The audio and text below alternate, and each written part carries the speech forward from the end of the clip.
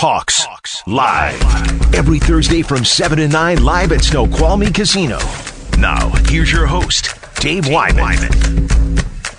Hey, welcome to Hawks Live. It's our last broadcast of the season. I want to thank all the wonderful people that have come out each and every week to watch us. Also want to thank the people at Snoqualmie Casino. Said this before, it's a fantastic place out here, beautiful vista, the restaurant, really good, and it's not that far away, man. Once you get past Issaquah, it's like 8-10 minutes, so come on out to the Snoqualmie Casino. They've taken great care of us. We are down a man, and so everybody think good thoughts for Paul Moyer, who's under the weather, but we got Michael Bumpus here, along with myself, Dave Wyman. Mike, how you doing, man? I'm all right. You know, out here in Snoqualmie, the last show of the year. It flew by. I've had a great time. Love seeing all the consistent faces out here and ready for another we good have week. Regulars, man. You got to love that. When you got regulars, you're doing well. So, hey, on the show, we're going to do our own opponent preview because we don't need to talk to anybody in Carolina to figure out what's going on out there. And on the phone, we're going to have right tackle Germain Ifedi. And, of course, we'll talk to the professor, John Clayton. We'll go through inside the film room 3 plays from the game that were significant and not in a good way. And we'll get to that in a second. And then also Paul Gallant is going to interview Quandre Diggs, who is going to be playing NBA 2020. So they play a video game, have a little chat. And Quandre Diggs, talk to him. I'm not sure if you've been able to talk to him yet, Michael, but he's a very direct communicator, and it's kind of interesting how his personality kind of reflects how he plays on the field. He runs very purposeful, like the angles that he takes. And, you know, when you're safety and you're lined up 17, 18 yards deep, you got to take good angles or else you'll be way off. And he has been really good, but he's a really direct communicator, and it'll be interesting to listen to him. All right, let's do the sad part here of the show, going back through last week's game.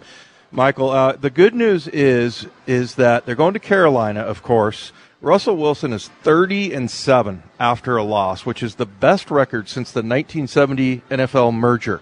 So just another amazing record that Russell Wilson has. But as far as a quarterback, 30-7 coming off of a loss. So hopefully they'll be able to rebound. But looking back last week, which part disappointed you more, Michael? Was it the defense or the offense?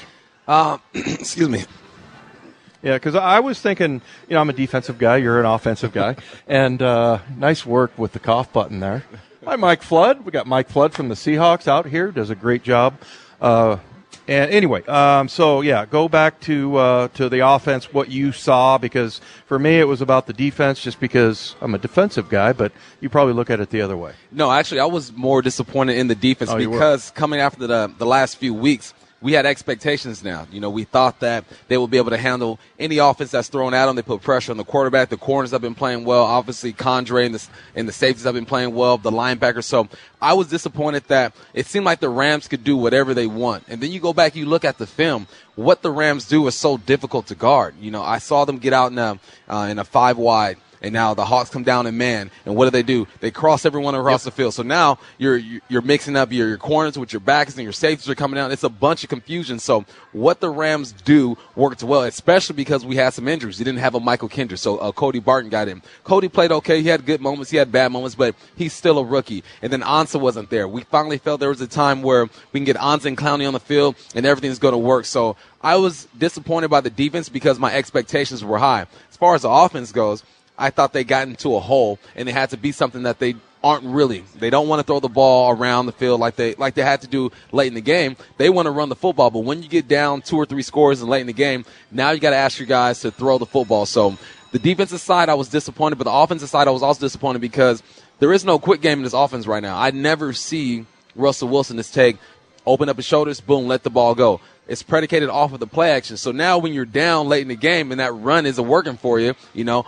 all the concepts are pretty deep. So, you know what? But then you got to keep it in perspective, man. I mean, this is the NFL. You know this, Dave. You're not going to win every single game. You know, sometimes you're going to have teams that just present personnel matchups. So it was a perfect storm for the Rams. It was, and I actually diagrammed. I think the play that you're talking about was a 19-yard reception to Robert Woods, where the Seahawks, they're going to play man-to-man coverage, and sometimes you can pass those off and kind of zone them off. So in other words, if you have three guys in a bunch and you got three defenders, one guy says, "I'll take whoever comes out of this mess on the inside." The other guy in the middle will say, "I'll take whoever's the number two guy," and then outside, and but sometimes there's confusion in that, so the Seahawks tried to just play man-to-man, and what happened was Trey Flowers just got behind Robert Woods, and he's so fast, he just beat him across the field. But, those kinds of things just, shouldn't be happening to this defense because, they've faced him enough times. I felt like the disappointment was that I felt like that was the 2017-2018 Rams. So, and actually I diagrammed a play from the Super Bowl where it was one of the first few plays where there was a crossing route that came across and one of the New England linebackers just knocked the receiver on his butt. And I think that's what you needed to do. They needed to knock some of those crossers off. But as Pete said, it was all on the perimeter. On the offensive side, though, didn't score a touchdown. Yeah. And we haven't seen that in a while, especially coming in as the number 3 offense. I mean, I was looking at that number before the game going, can you believe that? We're like, middle of the pack as far as defense goes, but offensively, the number 3 offense, and they just couldn't get it going. And I thought the thing that was kind of interesting, after losing Rashad Penny 3-4 weeks ago, people wanted to trade him. They wanted to trade him. Trade him for like a third rounder. And now all of a sudden you're going, what are we going to do without him? Because the Seahawks finally got that 1-2 punch out of Carson and Penny that they've been waiting for. Yeah, they've been waiting for it. And, a lot of guys were saying, like you said, 2-3 weeks ago, trade the guy. He's worth the third. He's worth the fourth, the fifth. But like I said in previous interviews, that's why you just believe in the process. You believe in Pete Carroll and a Schneider. And really that offense sputtered a bit. There were a couple of plays that were just significant for me. It was a fourth down drop by Malik or Hollister, and there was a third down drop by Malik or Hollister. Those two plays were huge. You're driving, you're moving the ball, and then there was a sack that Russell took late. It was a third down. It was like a 3rd and 7. Then it became a 3rd and 15 and got them out of field goal range. So those 3 plays were huge as far as that offense goes. And then you get down, and you're going to ask Russell Wilson to spread it out and throw the football. And the hardest thing to do is throw the football when everyone expects you to throw the football. When they're going to stay in that too high, you're going to get that soft coverage. And once you get behind, once the Seahawks get behind, it's very difficult to come back, especially down 2 and on the road. Yeah, so just never able to get that going. Defensively, another person I thought was interesting, or a player that was missing, was Ziggy Ansah. And, when the season started, I thought, well, they signed him to a pretty reasonable contract for his age and his production. And I just thought, well, maybe the guy gets 3 or 4 sacks. And then as the season went on, you just didn't really get that much from him. Come to find out, it's about his health, and he just couldn't get weight back on. But, he has been so disruptive in the last few games. So it looks like, he's going to be maybe a game-time decision. Jadeveon Clowney also going to be he's got the sports hernia thing going on, which he's dealing with, and he's playing through, but he also got the flu. So, I mean, that's, hopefully he'll be ready to go. But, I think, we're going to talk to Germain Ifedi coming up here at 7:30 at the bottom of the hour. But, one of the things they need to do is protect Russell, because over the last 4 games, I've counted 18 sacks and 29 quarterback hits. So, and his passer rating has not been good over that period of time. You can understand why when he's getting hit that much. So, hopefully they'll be able to protect Russell Wilson, although they're going against a team that has 47 sacks compared to the Seahawks, who have 23, and I think the Seahawks have given up 40 sacks offensively. Yeah, you're going up against a team that can get after the quarterback. And you're right, Russell Wilson, it seemed like that last game against the Rams, he wasn't able to maneuver in the pocket the way he was used to. And what I saw is that, one, you got an Aaron Donald who's going to collapse the pocket, and then you got a Clay Matthews who's going to keep his eye on these guys. And what scares me about the Panthers is that they have a solid linebacker core with Kuechly and Shaq and Bruce. So they're going to be looking at Russell. They're going to get after the quarterback. And if you can keep him upright, if you can get him outside the pocket, if you can allow him to do the things that kept him in the MVP race once upon a time, which is the scramble drill. And I feel like we've kind of gotten away from that. If he's not able to get outside the pocket to maneuver, if a team has gap control, if they are disciplined with those gaps, it's hard for Russ to maneuver. So that's what I saw with the Rams last week.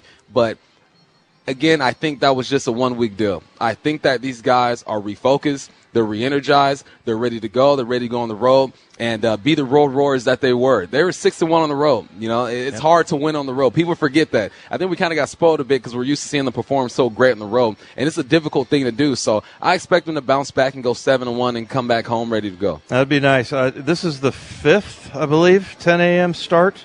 5th 10 a.m. start coming up here, and that's just not even a thing anymore. It's not even a problem. So, yeah, I've had some tough trips, boy. Philly, going out to Cleveland, Pittsburgh, Atlanta. So lots of miles traveled. And coming up next, we're going to try to preview a little bit to give you a little bit of flavor from the Carolina Panthers. It seems like it's kind of a mess out there.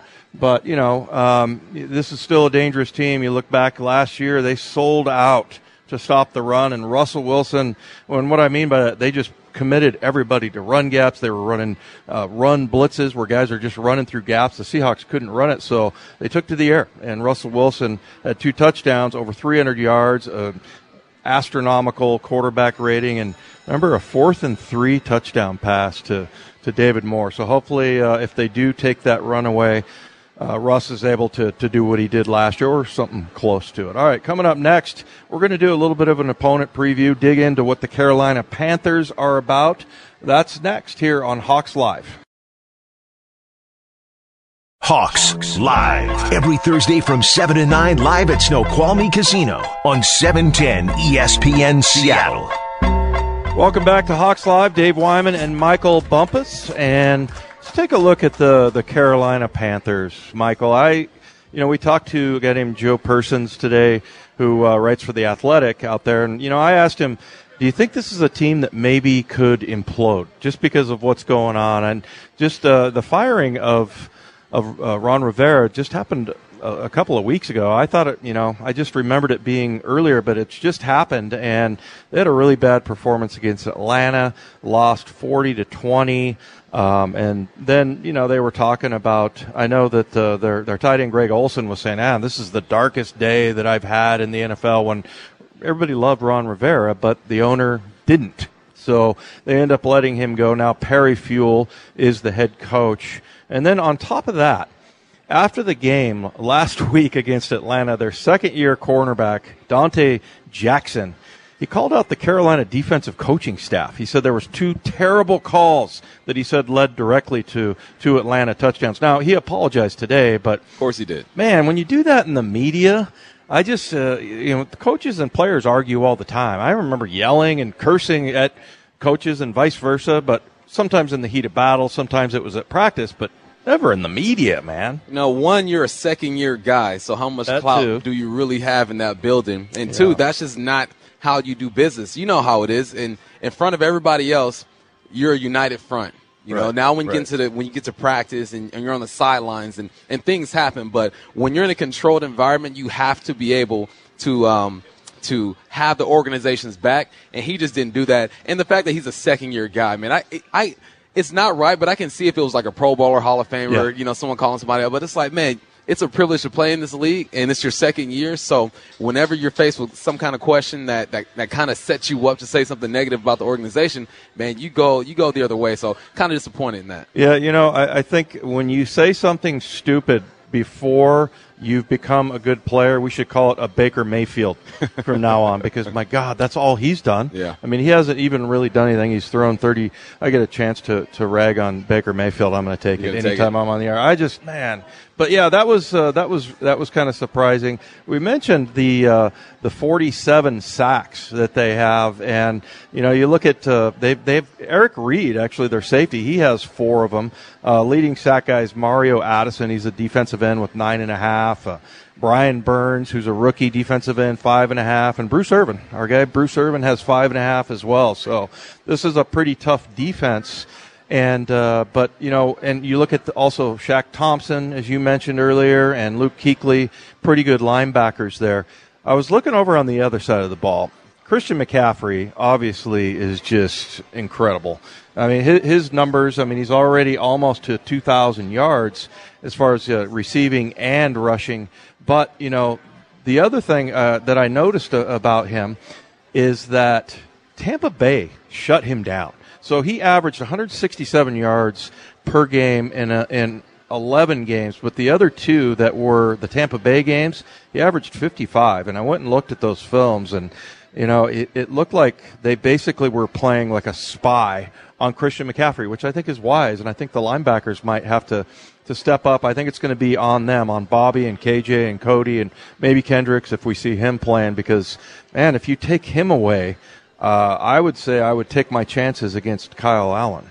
Yeah, Kyle Allen. You take McCaffrey away, you still have D. Moore. They got a D. Moore over there, too. He has 1,000 yards, 4 touchdowns. But McCaffrey makes this thing go. He has 726 yards receiving, over 1,000 yards rushing. He's the guy, but if you look at the last 4 games, he's been held under 100 yards rushing the last 4 games. So they're trying to find different ways to get him the ball. They're going to get him in the pass game 4 times this year. I believe he's led the team in rushing and receiving. That's what can't happen. He can't lead the team in rushing and receiving. You want to take your chances on a D. Moore. Obviously, he has 1,000 yards. He's having a great year. But if you're taking your chances on a D. Moore, that means you're putting the ball in the hands of Kyle Allen, and that's what you want, a rookie quarterback trying to beat you. And I think with the way this defense has played minus last week, they should be able to get pressure on this guy, even if they don't get the sacks that we've liked to see that we haven't seen this year. There's good pressure on him and make him make tough decisions. The Hawks are also top 5 when it comes to interceptions in the league, so make him throw the football and we'll come down with it. Yeah, Moore, as you mentioned, he was a first-round draft choice out of Maryland last year, so he's also having a good year. But, yeah, I just think, man, if you take away – I'm still mad that Christian McCaffrey didn't get the Heisman a few years ago.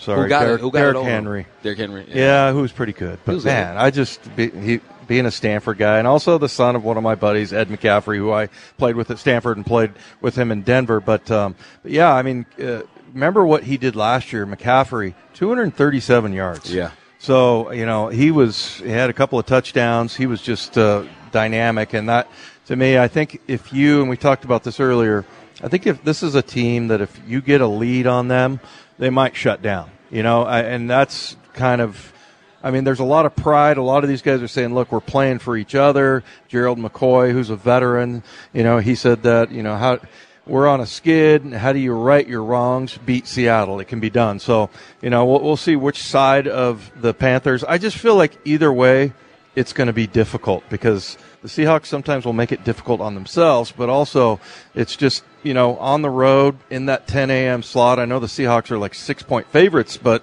still, I think it's going to be a difficult task. Yeah, I'm with you. I think it'll be difficult. You're on the road. You're in Carolina.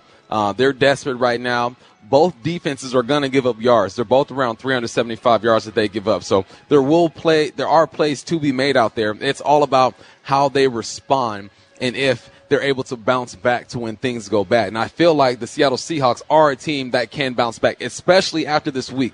Our guy Paul Moyer, right? He says he prefers to play. He doesn't want to play a team after a loss because he feels like, they're motivated, they're ready to go. I think the Carolina Panthers are feeling the same way, especially with this team just because of the success that they had over the years. So this is a get-right game. Figure out, get back to who you are, run the football, don't get down, let Russell be special. And Russell needs a game as well. It's been a while since we've seen him perform at that MVP status or caliber that we're used to seeing him earlier in the season. So it's all setting up for the Hawks to have a great game. It's funny, you look at this, it seems like we play them every year. And I guess we didn't face them in 2017, but the Seahawks have, the last 4 times they visited Carolina, they've won. And really the last loss was 2007. So in the modern, Pete Carroll era, they've gone out there and kind of owned them, man. And last year was no exception. That was the game where, remember, Chris Carson did the flip through the air. Yeah. They shut down the run game. Russell took care of business. So we'll see how it goes. But yeah, I feel like this is a team, if you jump on them, and they're also -6 in turnover ratio, although the Rams were -4, but Seahawks now +11 in turnover ratio mostly because of Quandre Diggs' couple of interceptions that he had last week. Yeah, Quandre's been a great addition to the team. We did like a ranking, I believe, last week of the best newcomer, and obviously Clowney gets it. But if you just go off the last few weeks, I give that to Diggs. And with the rookie quarterback, I think you get them down. He's young. How does he lead these men and moments of adversity, and does he have the tools and the experience to get himself out of a hole? I think he's a decent player. I don't think he's their franchise quarterback going forward, so make him try to beat you. Well, on Hawks Live, every time that we have the show up here at 7:30, we talk to a Seahawk player. This week it's going to be Germain Ifedi. We'll talk to him next. That's here on Hawks Live. Hawks Live. Every Thursday from 7 to 9 live at Snoqualmie Casino on 710 ESPN Seattle. Welcome back to Hawks Live. Dave Wyman and Michael Bumpus. And we're trying to get Germain Ifedi on the phone. And, I mentioned it earlier. It was kind of a disappointing performance all the way around last week. But, man, going into, I just kept looking at going, is that number right? Seahawk offense, number 3 in the NFL as far as yards go, and that just has not been what it's been about here. I mean, it's been about the run game, certainly, and last year averaging 160, and this year they're averaging 141, but also just Russ has had just such a great year, and it's amazing to me, Michael, when I start going through and looking at some of the records that Russell has, and one of them is that with one more win, he will tie Tom Brady for most wins in their first 8 seasons. Tom Brady. And that's the thing that jumps out to me with him. Here's another one. Career passer rating of 101.2. It ranks second in NFL history. So, I mean, it's not just what's going on here. Then there's some of these where, he's comparable to a guy like Peyton Manning. So, I mean, that's the thing about Russ.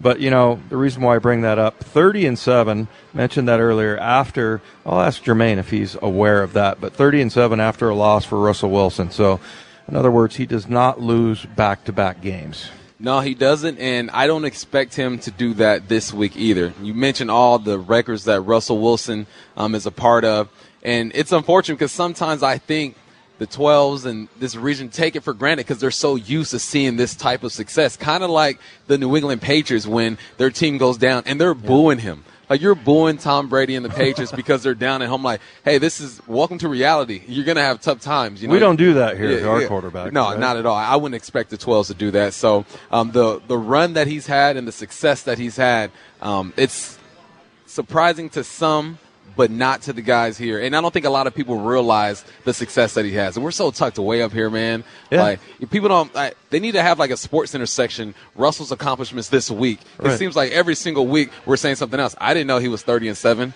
after a loss until you said it. Well, and Rabel and I do that before the game. Now our keys to the game includes a Russell stat of the week because it's just amazing what he's done. Let me throw this at you. If Russell's 6'2", first of all, he probably doesn't get picked in the 3rd round, right? No. But if he's 6'2", don't you think? I really believe that's a thing, that people discount him because of his height. And I just think it's absolutely ridiculous based on the performance. I mean, one thing if he had 2 or 3 years. He's got 8 seasons now. It's his 8th season, and he's just putting these numbers up. The other thing about it is, I mentioned this, the Peyton Manning stat that he has, which I will find here in a second, but we don't throw the ball here. Yeah. I mean, last year I know we're in like the bottom half of the league as far as pass attempts this year, but last year we were dead last in pass attempts. And so he's getting all these numbers with an offense that really doesn't throw the ball, but he's just incredibly efficient. Yeah, he's super efficient, and a lot of the passes that he attempts are down the field. I'm sure there's a stat out there where he's the most efficient with throwing the football 20 yards or more down the field. He has one of the most wins in the 4th quarter. I think Matthew Stafford is around there with him. So whenever you look at clutch stats, he's going to be in the mix. And enjoy the show. I know he's had a couple of bad games, or according to his expectations, a couple of bad games to us or to the rest of the league. It's just an average game, but we're so used to seeing him perform at a high level. Don't forget things that this guy's done. 8 seasons, one of the most winningest quarterbacks out there, and he does it in a different way. His personality and his style is something that I don't think this league has ever seen. Yeah, and I think it's kind of like with Pete Carroll and John Schneider. We say every year, why don't they get Executive of the Year for John Schneider, GM of the Year? Why doesn't Pete Carroll get Coach of the Year? And same thing with Russell Wilson, but I think it's because they're so consistently good I think you have to be really bad to win those for one season and then, have a bounce back year. But unfortunately for the Seahawks, their bad season is 9-7. 2017, I mean, that's the one year they haven't had a double-digit win total, and they missed the playoffs. But 9-7 equals the best record of any team that I was on in the NFL. Really? In 9 years.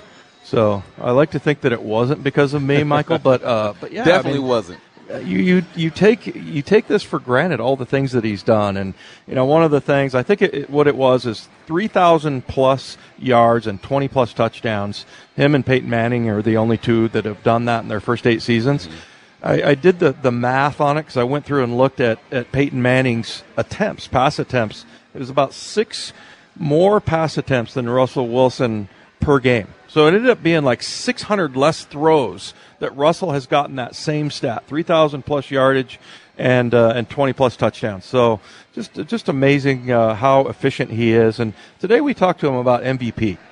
What do you think Russell would say if you ask him, hey, how do you feel about the MVP? Do you want to win the MVP? Well, because I spoke to you before the show started, I know what he said, but if I didn't speak to you, I would think he said, hey, it's not about wins. It's not about that. I just want to win games. And, the typical Russell answer. And that's not what he said, huh? Yeah, he said, look, hey, for a guy that's 5'10", 5'11", coming out of Virginia, a little bit of a chip on my shoulder. I don't know if I threw that in there. But, he thought, that would be cool. It'd be something that he wants to accomplish. But, of course, he talked about the team and everything. But that was a really good interview with him. Couldn't be happier with Russ. We're just incredibly fortunate to have him here. He's just a good man, good leader. And the other thing is, I would say, and it's not like it was terrible or anything, but everybody buys into Russell as the leader of this team. And he came into a team that was mostly dominated by defense, Richard Sherman. And then, Doug Baldwin was also, a leader. And a lot of those guys didn't think quite the same as Russell Wilson. Maybe they thought he was a little bit of a Boy Scout. But now this is Russell's team. There's nobody that doesn't believe that everything he says he believes in. And he does. This isn't some act. Russ is a guy that just always positive. He talks about his mental coach, Trevor Moab, and how they've worked together and how he's just able to keep a positive attitude even when things are going poorly for him. Yeah, I was one of the skeptics early. It was when did Russ get in the league? 2012? 2012. 2012, I was a couple years removed from the league, and I'm like, there's no way this guy is for real. And the second year comes, there's no way this guy's for real. And every single year, every press conference, every post-game interview, he's exactly the same. So at this point, he is who he is, and this works. And this also shows that you can be this kind of straight-edge guy and have success. When you think about football players, you don't think about straight-edge guys. You think about just raw, just rough, tough type getting of dudes. Getting in fights and bars and stuff like that. Phillip Rivers yelling in a defensive player's ear, a 90-yard touchdown. Those are the type of moments you think when it comes to football players. And he just came and showed that you can take a different path and still have a bunch of success. Let me ask you this, Michael, former wide receiver. Tell me what you're seeing out of Josh Gordon, because he ran like an out route. The thing that I've seen from him, just from my eyes, is that it's effortless for him. He runs his routes so well, catches the ball so securely. He's ran a few slants. He's ran like an out route, like I said, but I'm ready for like double moves, down the field, a 50-50 throw. What do you think about his development, and where do you see them using him? I think initially they used him the right way. You bring a guy in who doesn't really know the offense yet. What do? You isolate him on the backside of formation. You throw the route that I feel can work against any coverage in the world, which is a slant. Mm-hmm. So his first 3 routes are slants. And then you kind of see him evolve a little bit. He caught a deep out route. I believe he caught like a post going across the field. And you said it, when he catches the ball, it's like magnets. Like the ball just sticks to his hand. And it looks different. Even when Tyler Lockett catches the ball, I call it hand selection. Big up Mike Levenseller from Washington State University taught me that phrase. Hand selection. How are you going to catch the ball? And it seems like when he decides he's going to catch the ball, it's the right hand selection. It's not a ball that's up high that you're flipping your hands over trying to get under. If the ball's low, he's getting down and getting it. And it looks effortless. And for a guy to be that big and to make it look like that is impressive. I used to grow up watching. Terrell Owens was my favorite receiver growing up. He was nice and big. I used to try to mold my game after Hines Ward, but watching Terrell Owens, it didn't look easy when he caught the ball. Like, he would catch it. He had some drops too, but it didn't look easy just because he's a big man and the limbs are just different. But with Josh Gordon, it looks easy. It looks like he's a 5'11", 6-foot guy who can move his body in ways to make it easy for him to catch the ball. So I'm excited to see how he contributes in this offense going forward. And last week, even though the Hawks lost the game, it was encouraging to see that he caught an out route. He caught a post ball. We know he can catch a slant. So as the season goes along, as this run game establishes themselves again, those up-top balls are going to be there for him. Well, we weren't able to connect with Germain Ifedi, but that's all right. We'll talk to the professor instead, and he'll get us caught up on everything that's going around the NFL. Talk to John Clayton. That's next here on Hawks Live.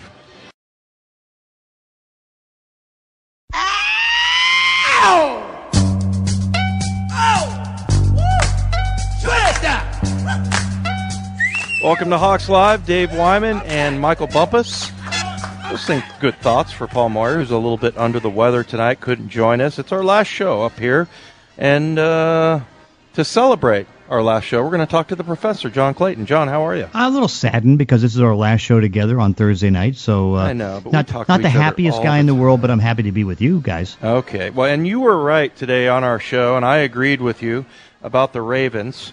35-7. Haven't had a chance to watch much of that, but give us the Lamar Jackson report, John. MVP is over. I mean, he's the MVP. I mean, was it 3 or 4 touchdown passes today? He's still being able to run. He beat Michael Vick's record. He's got 31. I think he's now up to 32 touchdown passes. I mean, the guy's just absolutely phenomenal. I mean, as great as we were watching Patrick Mahomes last year, he's equal to the task.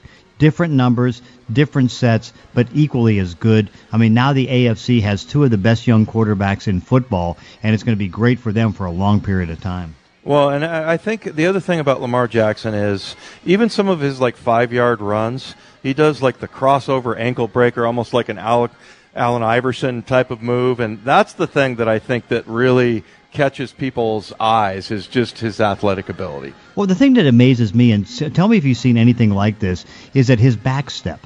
Because, I mean, he can go in and start to run around the defensive player, but also he can take a back step with his left foot and be able to just, boom, stop, and then go around to the right side of a defensive player. I don't think I've ever seen anybody like that. I mean, it's almost, again, he is just amazing in how he can move and what he can do. And, and again, what also makes him so good, and he's showing it tonight, how good he is in the pocket. I mean, this year, it was kind of like Russell Wilson a couple years in that second half of the season where he was like the best pocket passer in the league. Well, you can look at Lamar and say at the moment he's one of the best pocket passers in the league because if he needs to, he can just stand there in the pocket and throw. If he needs to run, he can run. I mean, this guy is basically unstoppable at this stage. Hey, John, last week Rashad Penny goes down. We now know that it's an ACL tear. And should we expect Travis Homer to get a little more run this week with the offense? I would think so, yeah, because even though that Prosise is the main backup and should get probably 6 to 8 carries per game, I think that at some point they got to get Homer in there to see what he can do. Not like they're experimenting, because again, this is a stage right now where you want to get the most experience you can on the field. But I would have to think they got to mix it in where he can get maybe 3, 4, 5 carries just to see where he is, because you can watch him because he's quick, he's fast, he's able to get the ball, he can catch the ball, all those different things. But no, I think he's a good back. I know I talked to him this week, and it's a good running back room because all the guys tend to get along well. They all root for each other. So I'd have to think that he'll get a few carries this week. Yeah, I would love to see that. The thing about Homer that I see is he has one speed. I mean, whether it's fake punt, returning a kickoff, which he did in Philly, running down on kickoffs, and Pete has been mentioning that all year. So I think Pete, has a soft spot in his heart for him, and I don't know what he's doing at practice, but we'll see. But John, you think I was just talking to Bumpus about Josh Gordon being a former receiver, the things that he sees in him. From what we've heard from Pete Carroll, and do we get a feeling that maybe he's going to get a little bit more involved in the offense? You would think so. I think the big thing this next 2 weeks, particularly knowing that they're taking on two teams that you can beat, Carolina on the road with the losing record, Arizona, is first off, the priority is Tyler Lockett getting to be back to being the number one wide receiver. That's the most important thing.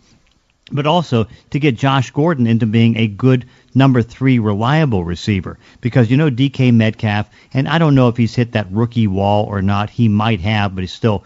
You're talking about the third number 3 vote, I think, at the moment for offensive rookie of the year, and that's going to be behind Josh Jacobs at Oakland. That's going to be behind Kyler Murray at Arizona. He's number 3 right now, and I think that he's now one of the most important guys. But to get Josh Gordon to feel comfortable as a number 3 guy, I know that they like Malik Turner. I know they like Jaron Brown. They are able to get him back on. I mean, they keep 7 active wide receivers, but I have to think right now they need to try to take the next 2 weeks and get more out of Josh Gordon. I'll ask both of you guys this. John, I think I know your answer, but if you could activate one guy, it would be either Clowney or Tyler Lockett. John, I think you picked Tyler Lockett. Yeah. Yeah. And the reason I pick Lockett is because, you know that Clowney's going to struggle.